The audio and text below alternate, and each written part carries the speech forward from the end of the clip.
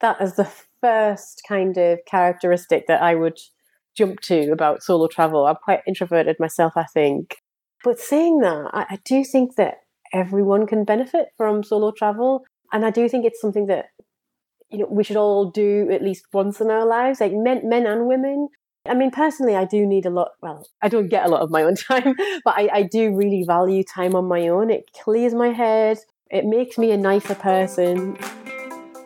Welcome to Spark Joy, the podcast dedicated to celebrating the KonMari method and the transformative power of surrounding yourself with joy and letting go of all the rest.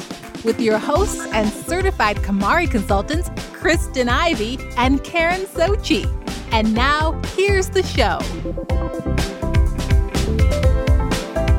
Taking to the road alone is a brave decision.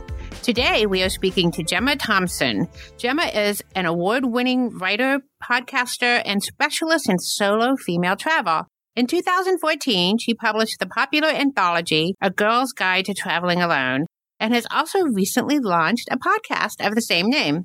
Gemma caught the solo travel bug as a child in Durham, in the northeast of England. She took her first solo trip when she was 12 and went to Newcastle, 14 miles away. I love traveling and have taken several trips on my own, so I'm really looking forward to learning more about solo travel adventures. Welcome, Gemma. Hello, hi. Hi, it's really nice to speak to you. Thanks for having me on. We're so happy that you joined us today, and I'm very interested in this whole idea of solo travel. What made that so compelling for you? I think that is a good question, because I think that everyone will have their own reasons for wanting to travel alone. For me, it was something that I wanted to do from a young age, like you just mentioned. I think looking back, this is maybe a part of nature-nurture thing. I desperately wanted to do it on my own because I just wanted to do what I wanted, when I wanted, go when I wanted. And when I was like 12 or 13, I was only going to the next city over on the bus. But I was so desperate to go on my own. And I think that was always in me to want to have time on my own, which may sound a little bit selfish, but I think the older I get, I just feel like time on your own, personally, having time on my own helps me stay sane. Sometimes I do need a bit of time to myself every now and again. I think for me, this whole idea that, just going someplace and just deciding that you're just going to go explore, and that time that you have to just wander as opposed to something more structured, which I think the more people that are involved in a trip, the more structured it becomes just by necessity. So to me, that has been like my favorite part, just as you were saying. It's just this whole idea that you're able to decide what time you're going to get up and what time you're going to go do this thing or that thing, or maybe you're just going to wander around aimlessly. I'm a big fan of wandering around aimlessly. Oh, yes, definitely. I mean, sometimes that's when the best things happen, when you're wandering around. Yeah, totally agree. So tell us about some of your favorite trips. So what have been some of the most memorable adventures you've had? Some of my favorite memories have come from a time when I've really pushed myself outside of my comfort zone. And I realize that sounds like a massive cliche, but it's definitely rung true for me over the years. Personally, I've never been really adventurous when it comes to like outdoor pursuits. And, I'm not really an outdoorsy girl. I'm a city girl, really. But the first time I went backpacking on my own, there were things that I did that I would have never even dreamt of. I would have never thought possible. For example, I went diving when I was in Thailand on an island called Koh Phangan. What happens when we got out there is I kind of froze in panic a little bit when we were out at sea, and the visibility was really poor. I couldn't remember how the equipment worked. We were starting to descend and I started to get hyperventilate. I was having a panic attack and went back up to the surface. When you're getting ready for a trip or you're deciding about where to go, do you have a particular vision in mind as far as this is the kind of adventure that I want to go on? And then you start building your trip around what you hope to achieve on the trip? Or is it more that you're drawn to a particular destination? How does the vision come into play as far as deciding what your agenda will be or what your itinerary will be? Yeah, I think this differs from trip to trip. And I think it goes back more to your first point about what I need at that time out of a trip. I mean, don't get me wrong, my bucket list of destinations is like an ever-growing list. There's so many places that I want to go to, but sometimes timing-wise, I'll really want to go to like have a city break, or, other times if I'm really exhausted and really tired, I don't want to be in another city. I want to go somewhere which is a bit more chilled out, and I want to be out in the open air really, or get some fresh air. And most of the time it's about what I need at that time. I think that is the hardest part, really, working out what it is that you want, what it is that you need out of the next trip. Typically, I like the security that a group travel really provides. Just thinking about that safety, do you have any suggestions to kind of be more aware of some scenarios that especially women might find themselves in when traveling? I always bleat on about doing the research, but it's absolutely key, especially when you're traveling alone.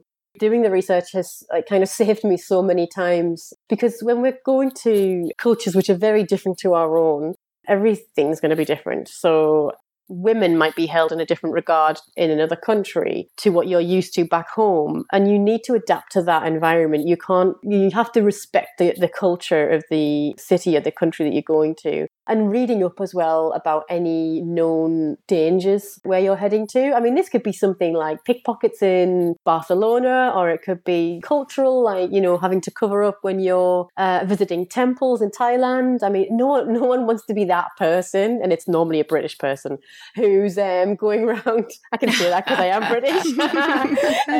No one wants to be that person who turns up to like a beautiful Buddhist temple in a bikini or anything like that. And that will draw unwanted attention to you.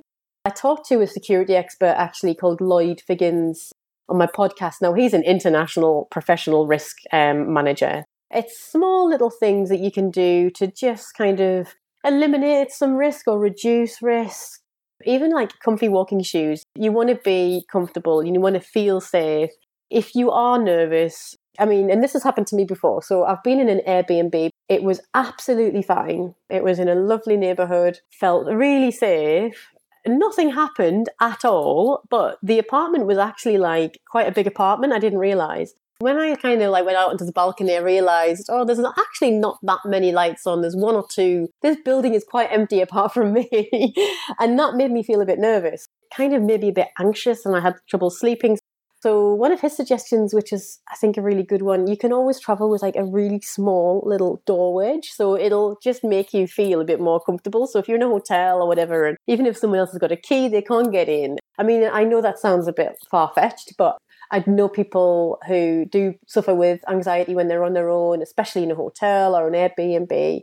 So are there any places that you just wouldn't go as a solo traveler, especially a solo female traveler? I don't think there's anywhere in the world that I wouldn't want to visit at least once. I can't think of anywhere, at least. Obviously, I would never step foot in a country going through any sort of civil unrest or war or anything. I think there'll be something of interest or beauty anywhere in the world. And there's always something to learn. That's what I feel like, travel is an education, and we can learn something from everywhere that we visit. There's places that I've been back to time and time again, and even then, there's always something new. Even a barren desert can have its own beauty and have its own interest. I love that suggestion that you made about getting that door wedge. Yeah. I'm wondering if there's any other things that you do to organize for a trip, specifically a trip that you're taking on your own. I imagine that may come with some really specific packing requirements, or you mentioned research and really planning the vision for your trip. Are there any ways that you kind of tidy up before you go on these solo travel trips? Yeah, definitely. I'll always work out my route from the airport to wherever I'm staying before I leave the UK, because there's been a few moments where, although I've got roaming on my phone, it just doesn't work for some reason. I don't want to get there and land and not be able to work it out. I'll always have a couple of options, and I'll take a screenshot of them on my phone as well. And I'll write down my hotel address or whatever. I'll write that down by hand just in case anything happens to my phone or my phone battery dies or something. So I'll always know the route that I need to take, or I'll have a couple of versions of the route. So that eliminates any kind of stress at the other end. And now this is really nerdy, but before I book my hotel, I'll research which kind of neighborhood I want to stay in. or, which kind of hotels or Airbnbs or whatever have the best reviews. And then when I've narrowed it down to one or two, I'll look them up on Google Maps. First of all, I'll work out the walking distances to most of the places that I want to be. Is it going to be in a good location? Because I don't want to be sitting on a train for half the day to get where I want to be. And then also I'll do a street view. I'll drag the little man icon onto the map so you can get the street view. And this means I can see what the neighborhood's going to look like. I can see the building where I'm going to stay, which is quite exciting. And I can also, it also familiarizes me with the neighborhood before I get there. So I'm less likely to get lost or disorientated when I land. So all of those things I do before I go. And I even research where I might want to eat, where the best, for example, tapas restaurants are in Barcelona, or where I can get the best French food in Paris. And I'll even make sure that I'm not too far away from that. So there's loads of location research goes into it as well. And I also learn a bit of the language, because I do think that gives you a slightly more immersive experience, a more rounded experience. And it's kind of always good fun to try at least having one successful exchange while you're on a trip, if it's in French or Spanish or Icelandic or Swedish. Or I just think that there's something quite fun about learning a new language, and it's nice to try, and people do appreciate the effort. And what kind of favorite things do you have in your bag? We often ask our organizer friends what their favorite tiding tip is, but I would love to know what your favorite tip is in terms of what you keep in your travel bag. Well, yeah, I try to travel really super light, because I just find that it's easier if I have a carry-on rather than a suitcase and stuff like that. It saves money, it's quicker at the other end. Now, in my little bag that I have during the day, I'm trying to think if there's anything exciting in there. There's always sunblock. I've always written down a little, this is really nerdy. On one side of the sheet, I'll have the words for hello, thank you, goodbye, please. A few phrases, how much is it, and all that kind of stuff. And then on the other side, I'll have a quick conversion from the local currency to my own currency, so I can see at a glance. And then that helps me get used to doing the conversions in my head much quicker. I'll make one of those. I'll home make one of those, and I'll take that with me. Now I got my guidebook. I've always got as well a little bit of chocolate, because I can't get through the day without it. And I'll go to a supermarket or wherever I'm staying, and that's quite fun for me. I know that sounds really nerdy, but and I'll buy a couple of bars of chocolate, and I'll have them in my bag as well. And it's fun because it's Swedish chocolate, or it's Spanish chocolate, or Argentinian chocolate, and so I'll have that just to keep me going as well. We definitely want to recognize there is a fun side to this, of course, and it does require a bit of planning up front. But I imagine that we might have some listeners who, like me, are a little bit hesitant to travel alone. I think that I enjoy definitely being in a group setting when it comes to travel, but I also, and I guess this speaks to my introvert nature, enjoy the wandering off on my own, kind of taking the moment to refresh and just saving my best energy for myself and in my own self-care while I'm traveling. So I was wondering, is there a certain person or a personality type that is best suited for doing true solo traveling without any tethering to a group? Well, it's interesting what you said just then about being an introvert, because that is the first kind of characteristic that I would jump to about solo travel. I'm quite introverted myself, I think. But saying that, I do think that everyone can benefit from solo travel. And I do think it's something that, we should all do at least once in our lives, men and women. Personally, I don't get a lot of my own time, but I do really value time on my own. It clears my head. It makes me a nicer person. And I think as well, anyone who's looking to maybe push themselves a bit, and I have talked about outside your comfort zone. I'm not saying you need to do a bungee jump off a bridge or anything when you go traveling, but if you have never taken a solo trip ever before, even going on a solo trip is enough of a push, I think, to really build the confidence to get yourself out there to have some new experiences. And you never really know what's going to happen. So I have to tell you a couple little stories. I've taken 2 trips on my own that were really amazing. And this is the only time I actually had a real problem. And it wasn't even that big of a problem. We were at a conference in Berlin, and I decided I was going to get on the train and go to Dresden and Prague. What I didn't realize is that on the trains, there are designated assigned seats, or you can get a ticket that does not have an assigned seat. So when I got on the train with my big bag, at that time that was pre-KonMari, it would have been half the size now, I couldn't figure out where I was supposed to go. I sat in a seat and I was told that that was not my seat. So I was just kind of standing around helpless with this bag, but I've realized what I had done and made sure on the way back and the rest of the journey I had an assigned seat. So it was like a little problem, but it was really scary at the moment. It was just like I didn't know what to do or where I was supposed to go, but it was a learning experience. Yeah. Oh, that's awful, isn't it? You just feel like everyone's looking at you and you don't know what you're doing and everyone else knows what they're doing. But yes. Yeah. Then the other trip that I took, I went to Paris for a week on my own, which was amazing. And one of the points of that entire trip was to go to a lot of really great restaurants because I had really wanted to do like a restaurant tour of Paris. But I was really uncomfortable going to these super fancy restaurants for dinner alone. So what I figured out was that you can go at lunch, and it's a much more just kind of okay thing to be eating on your own at lunch. So do you have any other tips for people who are dealing with that whole eating alone in a restaurant thing and feeling uncomfortable about that? I mean, I know what you mean. It can feel really daunting, especially if it's like a fancy place, like you mentioned. I would definitely say that if you're eating out alone, try not to overthink it. I actually personally avoid anywhere which is too high end because one, it's quite expensive, but I appreciate that if you're in Paris, you might want to have that kind of high end, lovely, fancy dinner experience.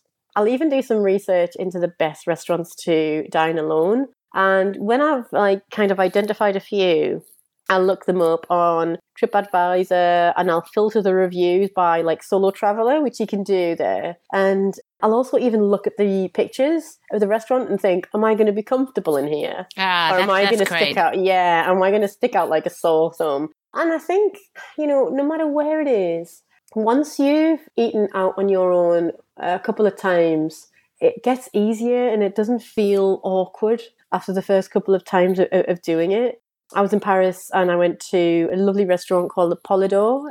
It's always really busy. It's got a mixture of Parisians and tourists, I guess, because it's quite a popular one. But that one has really good long communal tables to sit at, which I think kind of takes the edge off a bit. Rather than, sitting at a table all on your own, you feel like, okay, I'm just part of this table now. Things like communal tables, anywhere with bar stools. I mean, when I was in New York, I found a lot of restaurants had that set up as well. That, for me, makes it a bit less like I'm sticking out. But also, people don't really notice anyway. And I think cities like Paris and New York, people do eat out on their own, and it's not like a weird thing. I get why you would be nervous, but I do think that if you can relax and not worry about, is anyone looking at me or do I look like stupid because I'm on my own? If you can kind of not worry about that so much, try and relax and take in the whole scene around you, I think you'll have a good time. And not only that, but I mean, this has happened to me in Barcelona, tapas restaurants. I've got such good service when I'm on my own. Sometimes I get freebies. I did in Copenhagen. I got some cinnamon buns. And you tend to get more specialized attention. If other people are on their own, they will talk to you too. So I would not worry about it or overthink it too much and just try it. I mean, try it in your hometown once if it before you go, if you want to have a little trial run. And if you're really feeling nervous, you can always take a book to read, so you might not feel like you're just sitting there staring into space. And one thing I would say would be, don't be staring at your phone all the time as a safety device, because we all look at our phones too much. I definitely look at my phone too much. If you've pushed yourself anyway to go and sit at a restaurant on your own, don't just absorb yourself in your phone because you're missing out on everything that's going on. Just try and relax and take it all in. Gemma, those are great tips. And thank you. We ask all of our guests at this very moment, what is sparking the most joy in your life? Well, this is such a nice question. I have a 4-year-old daughter called Rosa, And she is a little joy every single day. I mean, she has her moments and like tantrums, like any 4-year-old. But yeah, she brings me the most joy in my life. And you know, she's a little traveler too, so I'm sure we're going to have plenty of adventures together in the future as well. The other one is completely different, and that is to wake up in a new country. For me, is a joy to, you know, wake up and hear life going on around you in a different language, in a different city, in a different weather, different culture, different climate. It's so exciting, and you never know what's going to happen. You never know what the day is going to hold. You feel a bit more alive, don't you? Just so refreshing. Wow, those are great answers. Thank you. Now I am so excited about planning my next trip. I hadn't even been thinking about it, but now I'm like, going to make a plan. Oh, it's all about the research. Yeah, all about the research. Exactly. Well, thank you so much, Gemma. We so appreciate having you on the show. Oh, you're very welcome. It's been so nice to talk to you. Thank you so much. To reach Gemma, you can find her at girlsattravel.com, and you can also tune in to her podcast, A Girl's Guide to Traveling Alone, on iTunes and Spotify. And of course, we'll have all the links for you. So now we want to hear from you. Tell us your burning, tiding questions or share stories about how KonMari has impacted your life. You can find us at sparkjoypodcast.com and click Ask Spark Joy to leave a question or comment for a chance to be featured on next week's show. You can also join the discussion on Facebook, Instagram, or Twitter at the handle @SparkJoyPodcast. Thanks for tuning in, and we hope your day sparks joy.